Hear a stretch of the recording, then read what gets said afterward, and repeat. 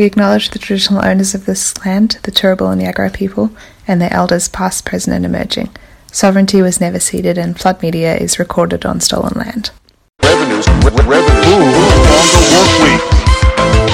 Amazon.com. Hi everyone, welcome to Floodcast. Matt here. Today I'll be talking to Penny Allman-Payne, who's a secondary school teacher and branch president for the Queensland Teachers Union. Now, Penny's been a teacher for almost 30 years, and she's here today to talk with us about the state of education and the teaching profession in Queensland and across the nation. So, Penny, you've been a teacher since, I believe, 1993, and you've taught all across the state as well as in the UK. Can you start by telling us a little bit about your background as a teacher, um, perhaps how you got into the profession, and then some of the different places that you've worked? Yeah, sure, Matt. And nice to talk to you today, and hi to all the listeners. I started teaching because I actually started off doing a human movements degree at the University of Queensland because I originally wanted to work in sports administration and journalism. And the course that I chose was actually cancelled at the last minute. So I started off doing human movement studies and originally had thought that I would probably do exercise physiology. And then I met my future husband in the first year of my degree, and he was actually doing human movements education. And so after my first year of study, I decided that actually it might not be a bad idea to have teaching as an option. So I continued on with my exercise physiology major, but I also included education in my degree. So when I graduated, along with my, by that time, husband, I had a Bachelor of Human Movement Studies education, which meant I was qualified to teach physical education and health and science. So I started teaching in Brisbane in 1993. I started at Kenmore State High School, and at that time my husband and I had one child who was 6 months old, and I was actually pregnant with our second child. And so we did our first year in Brisbane. My husband was at another school in Brisbane, and at the end of that year, which was common back then, it's not so common now, and that's something we could probably discuss later on in the podcast, we were given what was called a required transfer. So at that stage, when you signed on to Education Queensland, you basically meant that you could be sent anywhere in Queensland. And at the end of our first year of teaching in Brisbane, and by the end of that year, we then had 2 kids under the age of 2, we were given a required transfer to Gladstone. And I remember being told that we were being transferred and being really quite stressed about it because I had determined that there were no childcare centres in Gladstone, and as I said, we had 2 kids under the age of 2. And I remember sitting in my principal's office and saying to him, you know, what do I do? Like, we've been sent to Gladstone and who's going to look after our kids? And he looked me straight in the eye and he said, look, you could do what my wife did. She resigned. And I thought, yeah, no, I don't think that's the best plan. So I had a deputy principal at that school who was really quite lovely and helpful, and he approved some couple of days leave so that Darren and I could go to Gladstone to try and find family daycare to look after our kids for when we transferred the following year. So we trekked up to Gladstone and we spent 6 years working in Gladstone at both 2 of the high schools in that town. And at the end of that 6 years, we decided that we actually wanted a bit more of a challenge. So we then got a transfer to Bamaga P12 school, which is now Northern Peninsula Area College, and it's right on the tip of Cape York. So it's actually in the Torres Strait Education District, and we spent 3 years there. Then we transferred from the Torres Strait down to Bundaberg, and we worked in the Bundaberg region. I also taught out at Gingin. And then I took a break and I actually went and did a law degree. But while I was doing my law degree, I was still teaching part-time, both in Brisbane and in Bundaberg, because I was commuting backwards and forwards from Bundy to uni. And then when I finished my law degree, we went to the UK for a year. My husband taught over there for 12 months full-time, and I taught part-time in a UK school. while I was also completing my Masters of Law. Then we came back to Australia and we relocated to Brisbane so that I could practice as a solicitor for about 5 years. And at the end of that 5 years, I decided that actually what I really liked doing the most was teaching. So I actually went back and taught at a state high school in Brisbane, and I taught there for 6 years. And then in the last 3 years, my husband and I have gone back out to the regions again, and we're currently teaching in Gladstone. So yeah, we've pretty much taught in just about every region across the state, as well as that stint for 12 months in the UK. Yeah, no, that's fantastic. That's very interesting to me that there is such a huge diversity in the places you've taught. I was going to ask you a bit more about Bamaga, which I had to look up, which is on the very tip of Cape York, which is very much a remote community. And you've said that's one of the places where you became really aware of the impact of a government policy and the decisions that get made around education on people's lives. So can you talk a little Yeah. bit more about what it was like teaching in Bamaga and living in Bamaga? Yes, I can. I guess the first thing that I would say is I think was a really worthwhile experience, and I certainly don't think it's one that you can necessarily prepare for as a white individual going to live in community and on community. But I think it's really worthwhile, and we certainly learnt a lot. And I remember when we first decided to go, our girls had just finished year 1 and 2 in Gladstone, and one of the things that we considered, when we decided that we would transfer somewhere to the Cape was the fact that we would have our girls with us and they would need to go to school in the community in which we were working. And so a big part of us choosing to go was also because we thought it would actually be a really great experience for our kids to experience what it's like to be the other. And I think we can say that it certainly was like that, and it was a really good learning experience for them. I remember being there the first day that we got there. We flew in, and it's very remote. For 6 months of the year, you can't get there by road. The only way in or out is by plane. And we were staying at the Seisha Caravan Park while we waited for our furniture to arrive by boat from Cairns. And so we went down to the jetty, and all the local kids were playing on the jetty. And our 2 girls sort of walked onto the jetty to see what was going on, and a whole bunch of local kids came up to say hello, and you could see how our girls felt really uncomfortable because it was very clear that they were obviously different. And I thought that was a really good experience for them in learning how to develop empathy for people who are not in their usual community, or who are treated unfairly or discriminated against by others.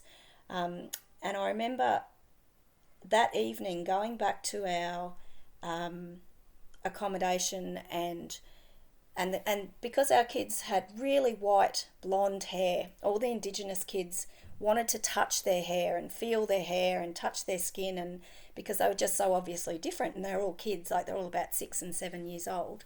And one of our daughters was not a very touchy-feely kind of kid. She didn't even like it if Darren or I sort of gave her a kiss or a cuddle a lot of the time. And I remember putting her to bed and her lying in bed with the innocence of a 6-year-old and saying to us, "Mummy, how long did you say we have to stay here?" And I said, "Oh, we have to stay 2 years, sweetheart, but, we might stay longer." And she said, "Oh, can we please just only stay 2 years, because I'm not sure if I'm the sort of person that goes for black people." And I thought that was the innocence of a 6-year-old who felt so uncomfortable because she could see that she was different. The kids wanted to touch her and feel her, and she wasn't used to that. And I thought, this is precisely why we've come, because this is going to be a great learning experience for our kids. And I can honestly say, as a parent now of a 27 and a 28-year-old, that I think that experience was really powerful for them, and they've grown into 2 really thoughtful, empathetic young women who know how to deal with and can understand and appreciate difference. But in terms of what it was like to work there, I think that was my first ever experience in just how much inequity there is across the state system. We were at Bamaga P12 school, which, as you said, is on the very tip of Cape York, but it's not the only high school in the Torres Strait district. The other high school in that district is on Thursday Island, and it was really clear that the government had made the decision that Thursday Island would be their flagship school. Anna Bligh was the Minister for Education at the time, and any time that they wanted to make an announcement or, tell Queenslanders across the state what they were doing in Indigenous education across the Cape, they would go to Thursday Island State High School, which was, really well kept, got lots of maintenance money spent on it, got new buildings, was, beautifully painted, had a great library facility and the like. And yet across the water where we were, our classrooms were badly in need of a paint. I remember one year my junior secondary teachers, because I was a head of middle school there, basically decided that they were so fed up with the fact that the government wasn't going to do anything that they all bought their own tins of paint and painted their own classrooms. Every time it rained, our classrooms downstairs would flood. And if you're familiar with what the weather's like on the Cape, that's a lot. And no amount of sort of advocating and arguing to government that needed to change seemed to make any difference. It just fell on deaf ears. We'd been promised a library since I don't know when, and in the entire time that we were there, it never happened. And I remember my parents coming up at one stage when we were there, and we took them on a tour of the school, and both of my parents are actually originally teachers, and so they were quite interested, and we took them around the school and we showed them what it was like. And I remember my parents being just really so aghast at the fact that there was just this complete lack of funding and care for this particular school. And so when they went back to Brisbane, they decided that they were going to write to the Education Minister and say how they'd visited Cape York and they'd been to Bamaga P12 school, and they were just so disappointed in the lack of money that had been spent on the facilities and the flooding, and what was the department doing about that. And the government's response to that was our principal actually ended up with a please explain letter from the Education Department on his desk, asking him to justify to my parents why it was that things were the way they were in our school. And I remember just thinking, this is so broken. When a member of the public asks for an explanation as to why the government is not appropriately funding a particular state school, the way that they deal with it is to just put it back onto the principal, who has no control over those decisions whatsoever, and ask them to justify that decision. So that was quite a learning experience for me. I remember there were several times when Anna Bligh came to the Torres Strait to make education announcements, and we continually petitioned her office to ask her that, when she next came to visit, could she take the trouble to take the 40-minute ferry ride that it is from Thursday Island across to Bamaga so that she could see for herself the situation in that school. And every single time she came, she just refused, and we never even got a response. And then the third thing that happened, I guess, that really opened my eyes to the way that government doesn't work was during the time that we were there, it was around that time that the government said that they were going to engage in a whole series of consultations with Indigenous communities, and that it would be about a whole raft of things, including discussions about whether or not communities would need to be dry communities, but also, health, education, a whole range of things. And I was very privileged, actually, to have been asked by the local Indigenous community to be one of the people who was present at that consultation with community.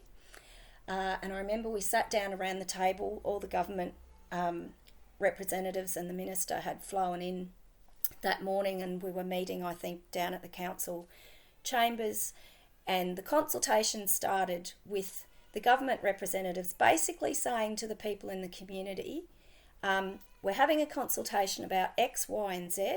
Here are all the things that are non-negotiable that we're not going to actually be consulting with you on.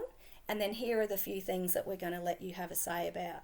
And I just remember being so incensed on behalf of the community that, here was the government telling everyone around the state how they were engaging in this process of consultation, when in fact the reality was that they'd already predetermined, 65% of the things that they were actually going to do, and basically literally came into community and just told them how it was going to be. So I think I can safely say that that was probably the time in my life where I realised that politics and government's really important, because the decisions that they make have real ramifications for things, including education. Yeah, okay. Well, so it's just theatre basically. So they decide what they're going to do, and they have the school on Thursday Island that's supposed to be that's the one they can talk about. That's the one they can advertise to say, look how good we are, and look at everything we're doing up in the Cape. But actually, it's just about showing up, trying to look good, trying to say, oh, we've definitely consulted with people, but actually it's all for show. Yeah, and look, I think you can see parallels even now in this election, where they're doing exactly the same thing. So the other day, Grace was making an announcement about education. I think Labor was saying that they were going to match the 4,000 teachers that the LNP are saying that they're going to bring into education in the next 4 years. And, the place that she chose to do it was the new Fortitude Valley High School, which is state of the art, just been built, has all the bells and whistles. And making the announcement from there so that it looks for all and sundry across the state that, education is being really well funded. And yet the school that I teach at the moment is nothing like Fortitude Valley State High School.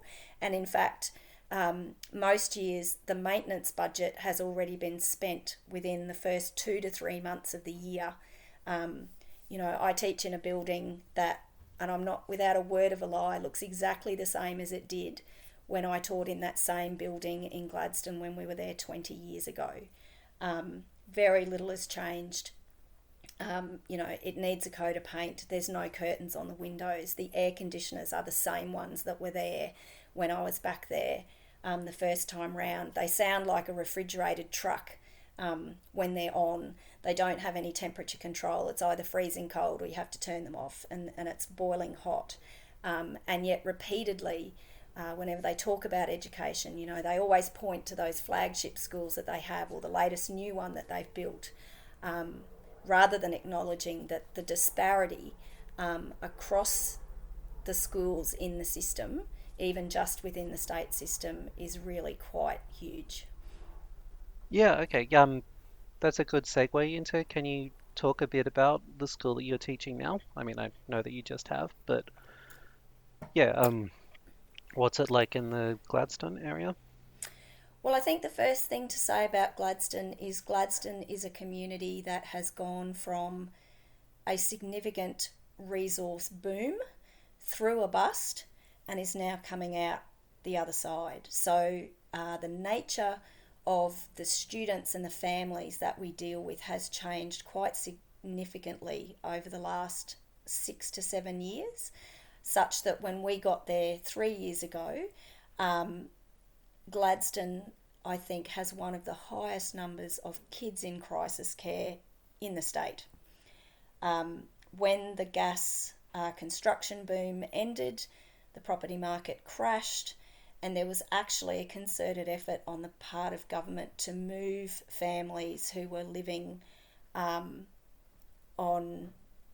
or who were, single parent families or families who are reliant on social security, were encouraged and in some cases facilitated to move to Gladstone, because there was such a crash in the housing market that it was cheap for people to rent there. So there was a real influx of families with high needs and need for high levels of government support, but not a concurrent increase in the amount of support being provided by government and councils into the community. So we have as I said, high numbers of kids who are in crisis care.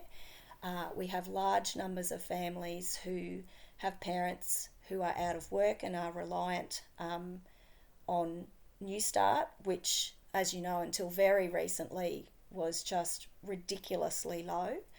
And so the number of kids at our school who can't afford to pay their student services fee, because I'm not sure how many people are aware, but state school is not free. Most schools rely on the charging of what's called a student resources fee for kids to have some of the things that they need, textbooks and the like. And that's a combination of there's an amount of funding that families get every year from the federal government to go towards textbooks and uniforms. It doesn't even come close to covering that, but essentially families can sign that cheque over to their school, and then there's additional fees charged on top of that to cover anything and everything from photocopying to textbooks to pens in classrooms, you name it. So there's a significant number of families who cannot afford to pay that up front, and so they actually enter into a payment plan across the year so they can spread that cost out over the year, and they can even elect to have it taken out of their Centrelink payments, which I just find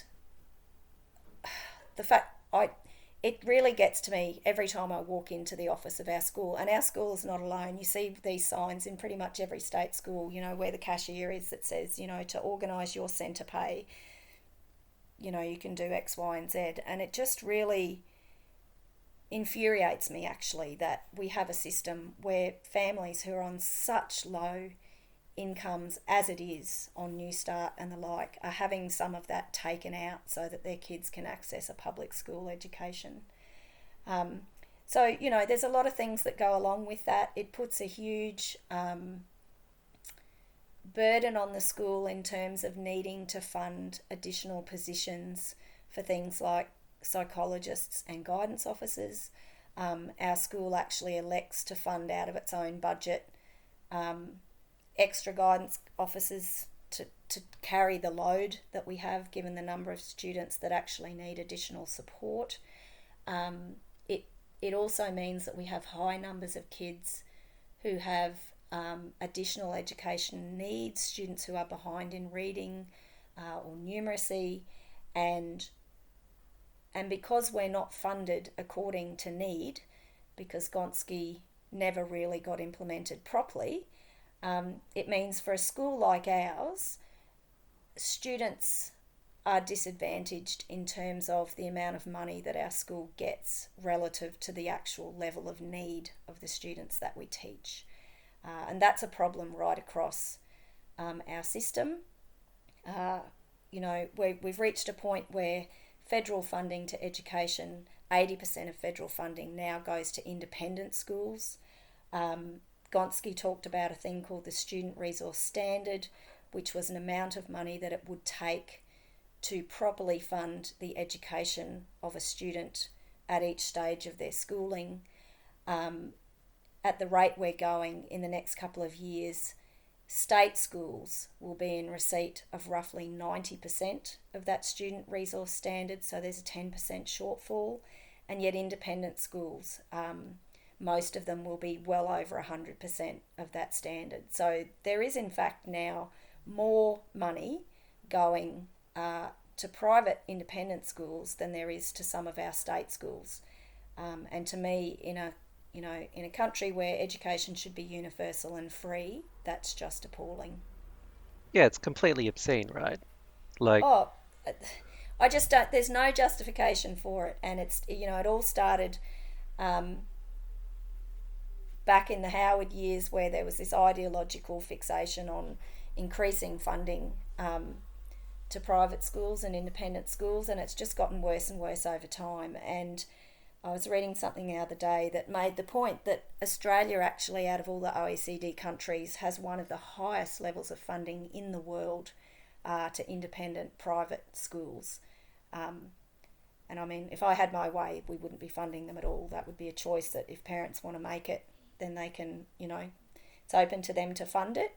But yeah, it needs to change because what we're seeing is we're seeing the disadvantage gap in the same way that we are in society more generally. We're seeing that just on the increase in education. The gap between disadvantaged schools and advantaged schools is just getting wider and wider. Yeah, it seems there's no obvious reason why a private school should get any money because it is a private school. It's kind of obvious, I think, why that happens because politicians send their kids to private schools. And it seems like part of a broader pattern. I think we talked about this with Kia Milburn a little bit on our last episode, how the the underfunding of our public schools and our public systems is matched by an overfunding of the private system of private schools and corporations and private enterprise. This corporate welfare system, essentially, where it's not just that we're underfunding the public system that benefits these underprivileged and disadvantaged people. It's not just that we're withholding money from them, it's that we're actually pouring money into these systems that are already massively overfunded and that only benefit the children of the elite, essentially. And that seems to me to be appalling, and I think we should stop doing it immediately. Yeah, and look, I think the other thing is because I've had this conversation many times, and I think when I was working as a lawyer, I was working in a large national law firm. So, working in an environment where pretty much everybody had been to a reasonably wealthy private school, and I used to have discussions almost weekly with my supervising partner. We about sort of the state of the world, I guess, and as somebody who had gone through a private schooling system into a private sphere of work, we used to have really interesting discussions about our perspectives on things. And one of the points that I used to make, because one of the arguments that people who want to have their kids in private schools often make is this idea that, oh, but if I put my child into the public system, it would cost the government so much more because at the moment, I'm paying fees to top up my child's education. But it's got to the point now where the amount of government money flowing into those schools in some cases is higher than what is flowing into public schools, so that the government, we would in fact save if we weren't putting that money into those schools. But even taking away the economics of it, I've always taken the view that one of the reasons why public education can be allowed to be ignored and to fall behind is because many of those people who are invested in a good education are simply allowed to opt out of that system. And if you had every person required to send their child to a public school, then everybody would be invested in that being the best system that we could have. And I think that's part of the problem, that rather than, as you said, politicians arguing for that system to be properly funded and made better, they don't do it because they themselves are part of that cohort of parents who just opt out of that system and put their kids somewhere else. And I think that in itself is very corrosive because it means that as a community and a society, we don't all have a shared vision and a shared reason for wanting our public schools to be the best that they can be. Absolutely, yes. So, yeah, I agree. So let's talk a bit now about you're a trying to remember. I've got it here, but yes, you're a branch president for the Queensland Teachers Union. Yes, and I'm a workplace representative. And a workplace representative, yeah. So can you talk a little bit about how you got involved with the QTU and what kind of work you're doing for them and what kind of work they do. Okay, so I've been a member of the Queensland Teachers Union since I started teaching. And I think one of the features of the Queensland Teachers Union is that, you know, as I said, ever since I've been a teacher, which is nearly 30 years, and long before then, the Queensland Teachers Union has had over 90% of all teachers are a member of the union. And in fact, for a lot of the time, it's sat as high as around the 95-98%. So it's been a union. Teachers have always been, state school teachers have been a well unionised workforce. And I think even when we saw or have seen the flow or the exodus of people from trade unions, one of the reasons why the teachers union has managed to keep so many people as members for such a long period of time, even when people were leaving other unions, is because part of your union membership includes legal representation if you ever have a parent who makes a complaint against you in your work. And I think that that's always been something that teachers have really valued and has sort of kept them in their union, even if they've made the decision that they don't necessarily think that they're doing everything they want them to do industrially. It's a good form of protection to be within the union. So that's been a really big draw card for people to be part of the union. But certainly earlier on in my teaching career, I can point to some really significant wins that the unions had. So way back around about the time that we were first teaching in Gladstone the first time, so in the mid-90s, there was a push on by the Borbidge government to bring in this idea of independent public schools, which was really creating almost a two-tiered system within the one government system.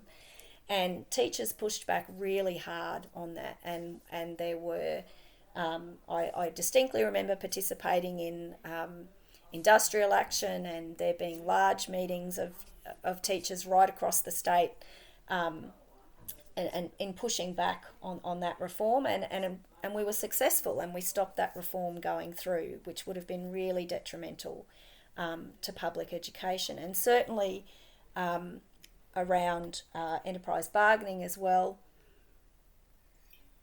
The union in the past has been very, very strong in advocating for its members and getting good outcomes.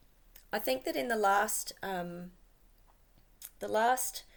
5 years or so, maybe a little bit more, there's been a view amongst an increasing number of people within the union that the union isn't necessarily performing as well and advocating as strongly for its members when it comes to industrial relations and enterprise bargaining as it was in the past. I know that in the most recent round of enterprise bargaining, there was a real view amongst teachers that the union wasn't doing enough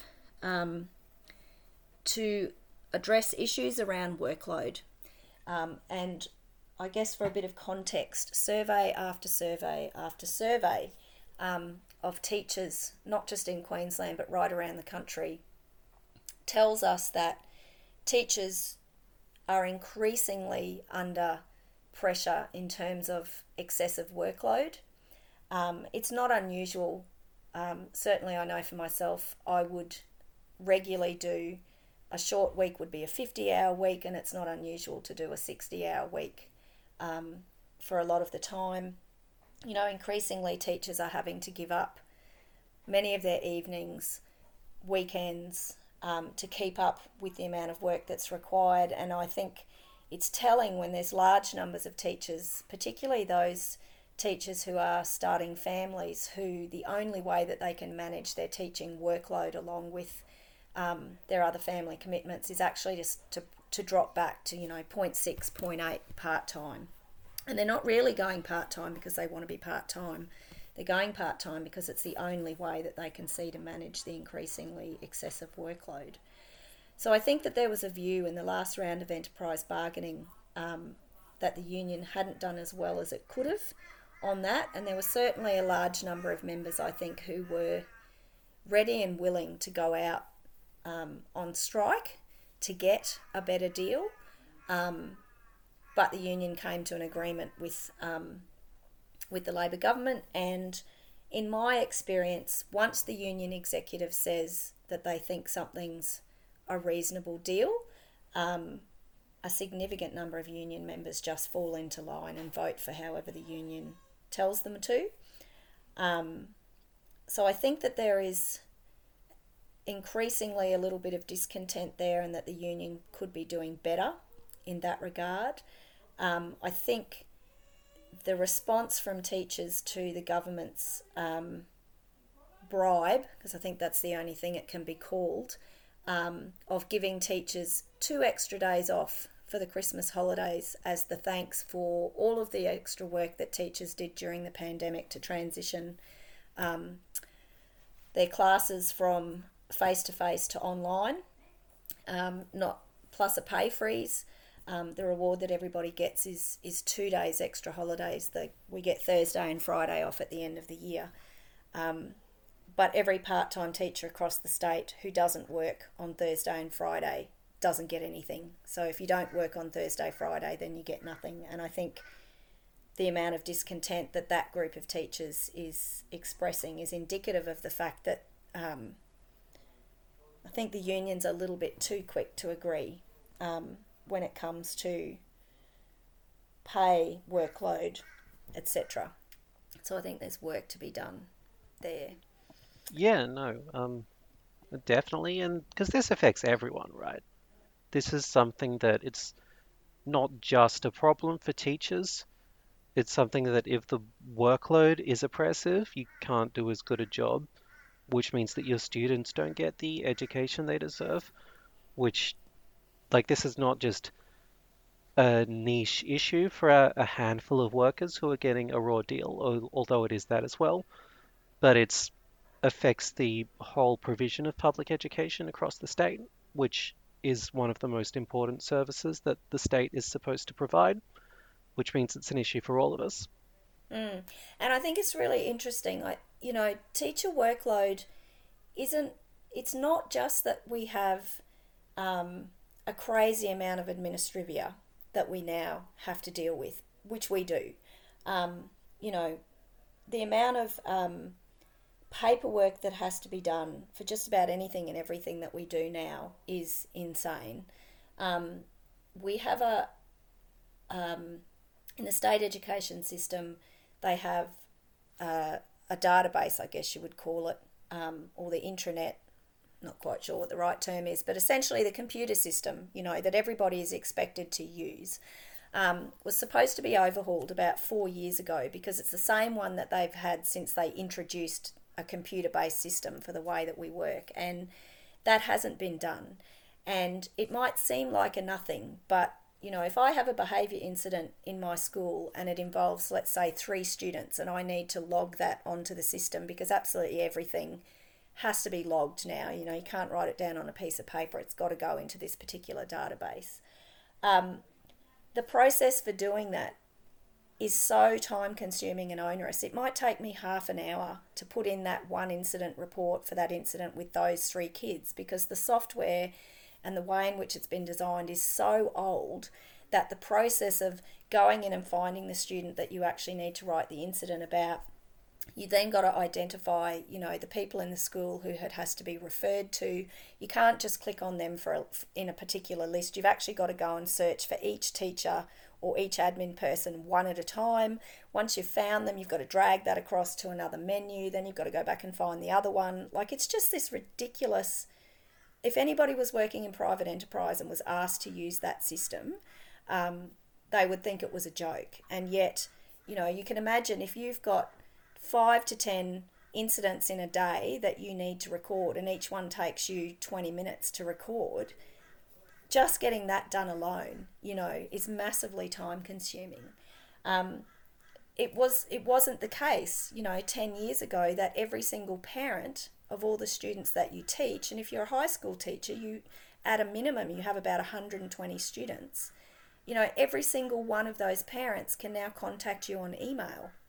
And so the time that it used to take you to maybe sit down and plan a lesson, that time is now taken up just reading the emails that you've got from admin, other teachers in your school, and the parents of the kids who you're teaching.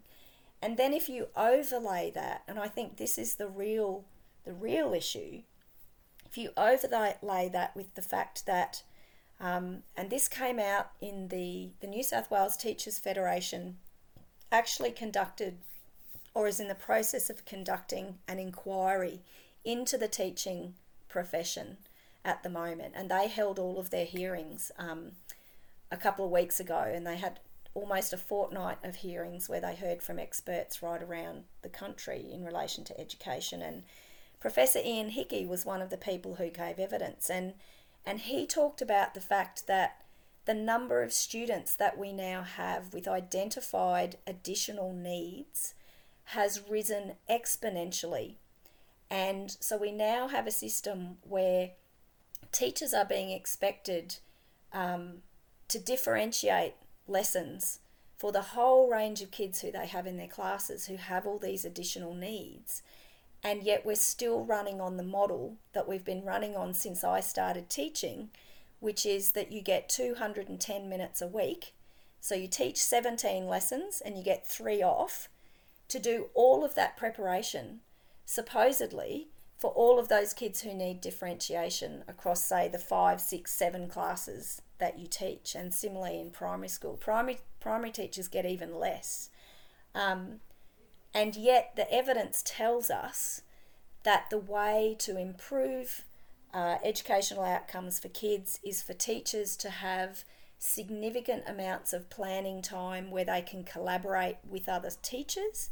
And that requires more time away from face-to-face teaching so that that work can actually be done. And yet we have a system where governments refuse to invest or fund what's needed to enable teachers to have that time to collaborate and work together and plan the sorts of learning experiences that can be differentiated for the whole range of students that they teach. And that's not changing. And I think ultimately, until governments recognise that the biggest thing that needs to be done to change education is a massive investment in more teachers, not just the extra 4,000 that the LNP and Labor are talking about to accommodate population growth, but actual investment in more teachers so that we have smaller classes, so that we have more time away from students to actually plan the teaching that those kids need. Until they actually deal with that, nothing's going to change and everything else is just tinkering around the edges. But they don't want to do that because that requires a massive investment in education. Yeah, no, this interests me because I think I haven't ever taught at a secondary school, but I have taught in a university. I ran tutorials at the University of Sydney briefly. And you can really see the same thing happening in universities with the explosion of administrative goals and administrative staff, and of just a huge additional workload of just paperwork and tinkering around the edges and just extra stuff that you have to do at the expense of teaching time, which becomes almost secondary to the like the administration almost becomes the primary function of the institution, and then the teaching is shuffled off to the side. And you also have, this thing where you're expected to respond to the emails, like everyone in your class, or in your case, all the parents have your email, and you're expected to provide much more personalized feedback than perhaps you used to be, which in some ways is like, oh, like that's good. Like we do want people to have a more personalized learning experience, but it necessarily comes at the cost of a much greater workload for the people who are expected to do it. And seems to me it's a movement towards a more individualized and ultimately the idea of an education as a consumer good, as something that is tailored to the individual consumer, and but also in this case something that's still provided by the state. So we've got this expectation now that these state-funded institutions like public schools and universities are expected to provide a good in education as a consumer good, um, as as if it were a privatized like luxury item almost.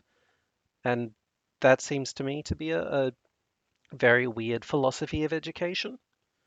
Yeah, and I think it highlights, there are a couple of things too that sort of come out of that. And one is, and I've read similar things from people who are university tutors and lecturers, as you say, particularly who've been quite vocal given the cutbacks that are currently happening in higher education.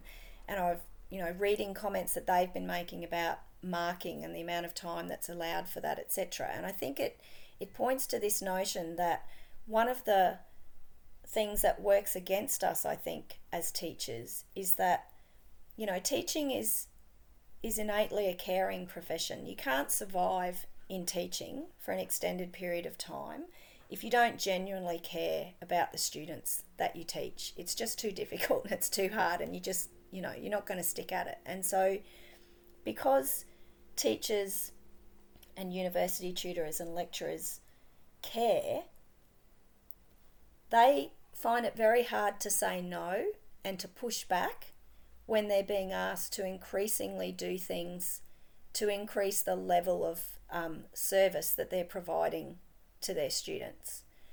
And so when you're faced with a mountain of administrivia, which you have very little say in not being able to do, so you can't push back against that, teachers are not going to turn around then and say, well, because you've asked me to do 5 hours of administrivia, I'm not going to spend, that 4 hours that I might spend outside of class time on a Wednesday afternoon prepping everything for my Year 7 maths class who has 7 or 8 kids who just have such diverse needs that it takes hours to do that planning. And so I think in that respect, teachers get taken advantage of.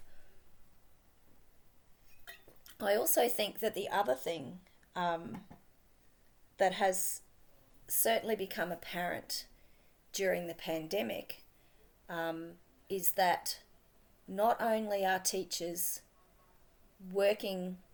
has teachers' workload massively increased, but when faced with the prospect of having to actually close schools for a period of time, many of the arguments that were being made by politicians and others as to why schools shouldn't close down were around the idea that we have lots of kids who are at high risk, kids who, school's not open, who's going to be looking after those kids, all of the supports that those kids normally are provided with would cease.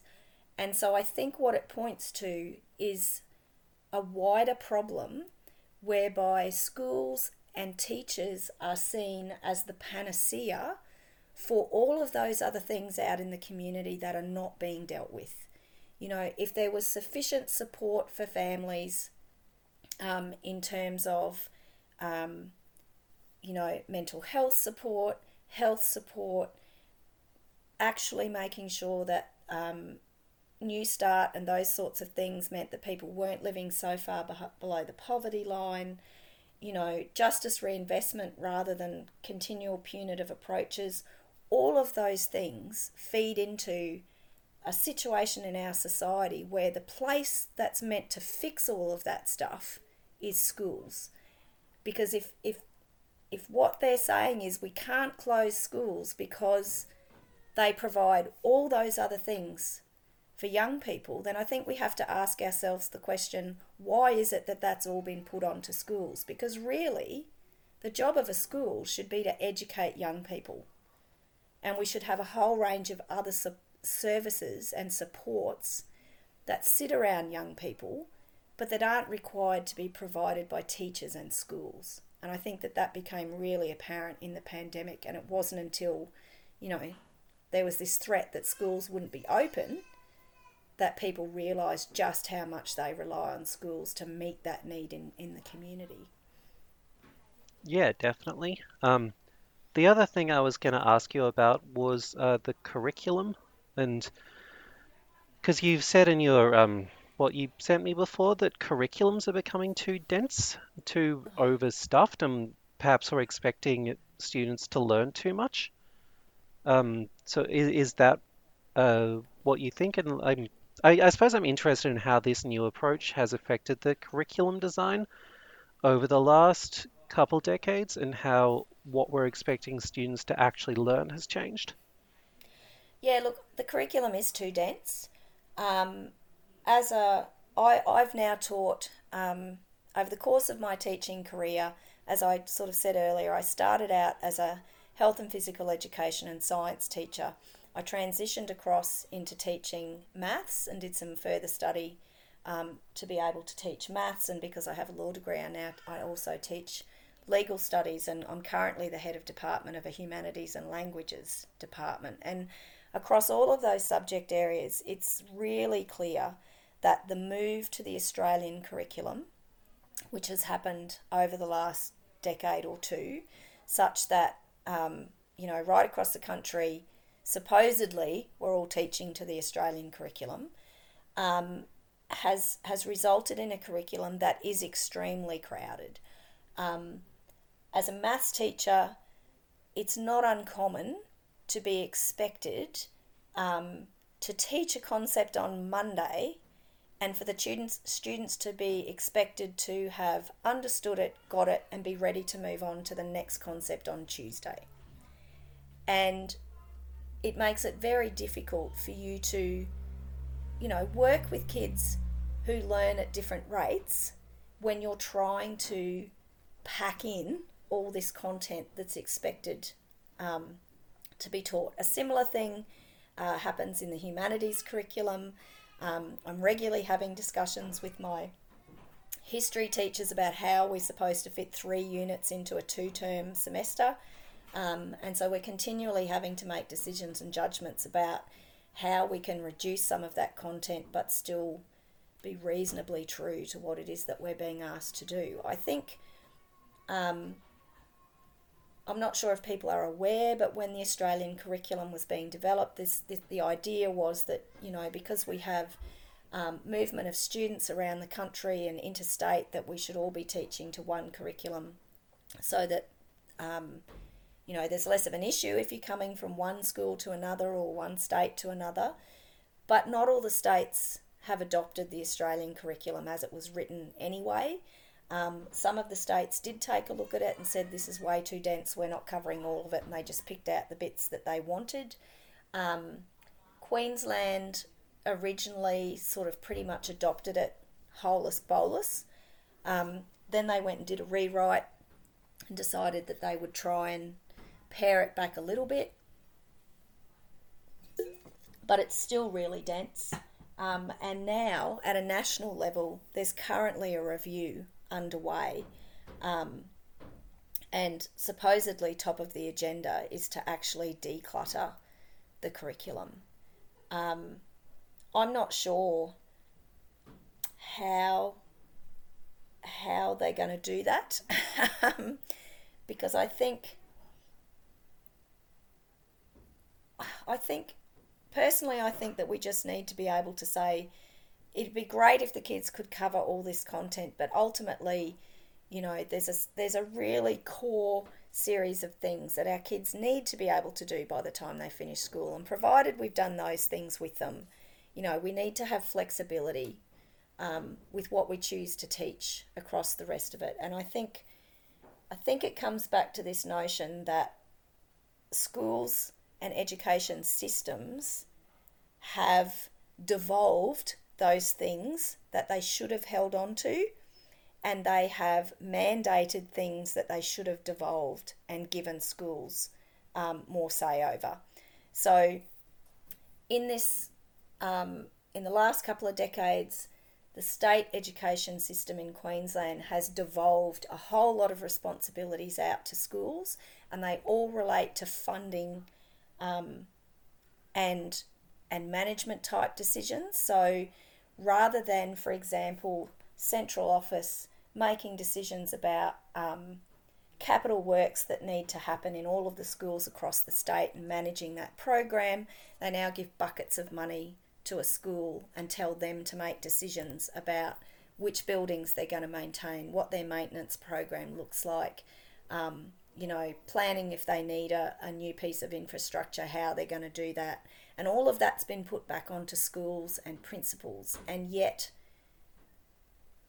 decisions about curriculum are being made centrally, and they're mandating everything that everybody has to do in their school. And yet research tells us that it needs to be the complete opposite. The things that should stay centralised are things like maintenance and infrastructure budgets. There's no need for a principal in a school to be spending their day working out how they're going to divvy up their funds to keep a school maintained. That can be done much more efficiently and much more sensibly, I think, at a central or regional office level. And what principals should be concerned about is what it is that they're actually going to be, their school is teaching the students in their particular school, because that actually is what needs to be tailored to students. And so whilst the research says give schools and teachers lots of say over curriculum and what they teach and how they teach it, and hold on to at a central level funding decisions and decisions about infrastructure and staffing and all of those sorts of things, education in Queensland and right around the country and in a lot of Western countries like the UK and the States, which are two systems that we continually follow and yet have some of the worst outcomes in the world, have done the complete opposite. They keep hanging on to really tightly curriculum and mandating what it is that we're teaching and how we're teaching it, and they devolve out all the other stuff. And so you could argue that, admins in schools are spending a whole lot of time on stuff that's got very little to do with what's going on in classrooms, and it should be the opposite. Yeah, no, that makes a whole lot of sense to me, and I definitely did not know that. So it's very good to hear you talk about it. So, I could keep talking about this for a very long time, and there's probably a million more things I'd like to ask you, but we are getting to an hour now, so I am going to start wrapping this up. I think we can perhaps close out on, just to bring this all together, what would your vision be for Queensland education if you were in charge of the whole thing? Can you give us a sense of, perhaps more broadly, what would you like to see done, and how would you like to see this all put together in a way that would make much more sense for students and teachers? I think the first thing I would say is that we need to fix the broken funding mechanism first.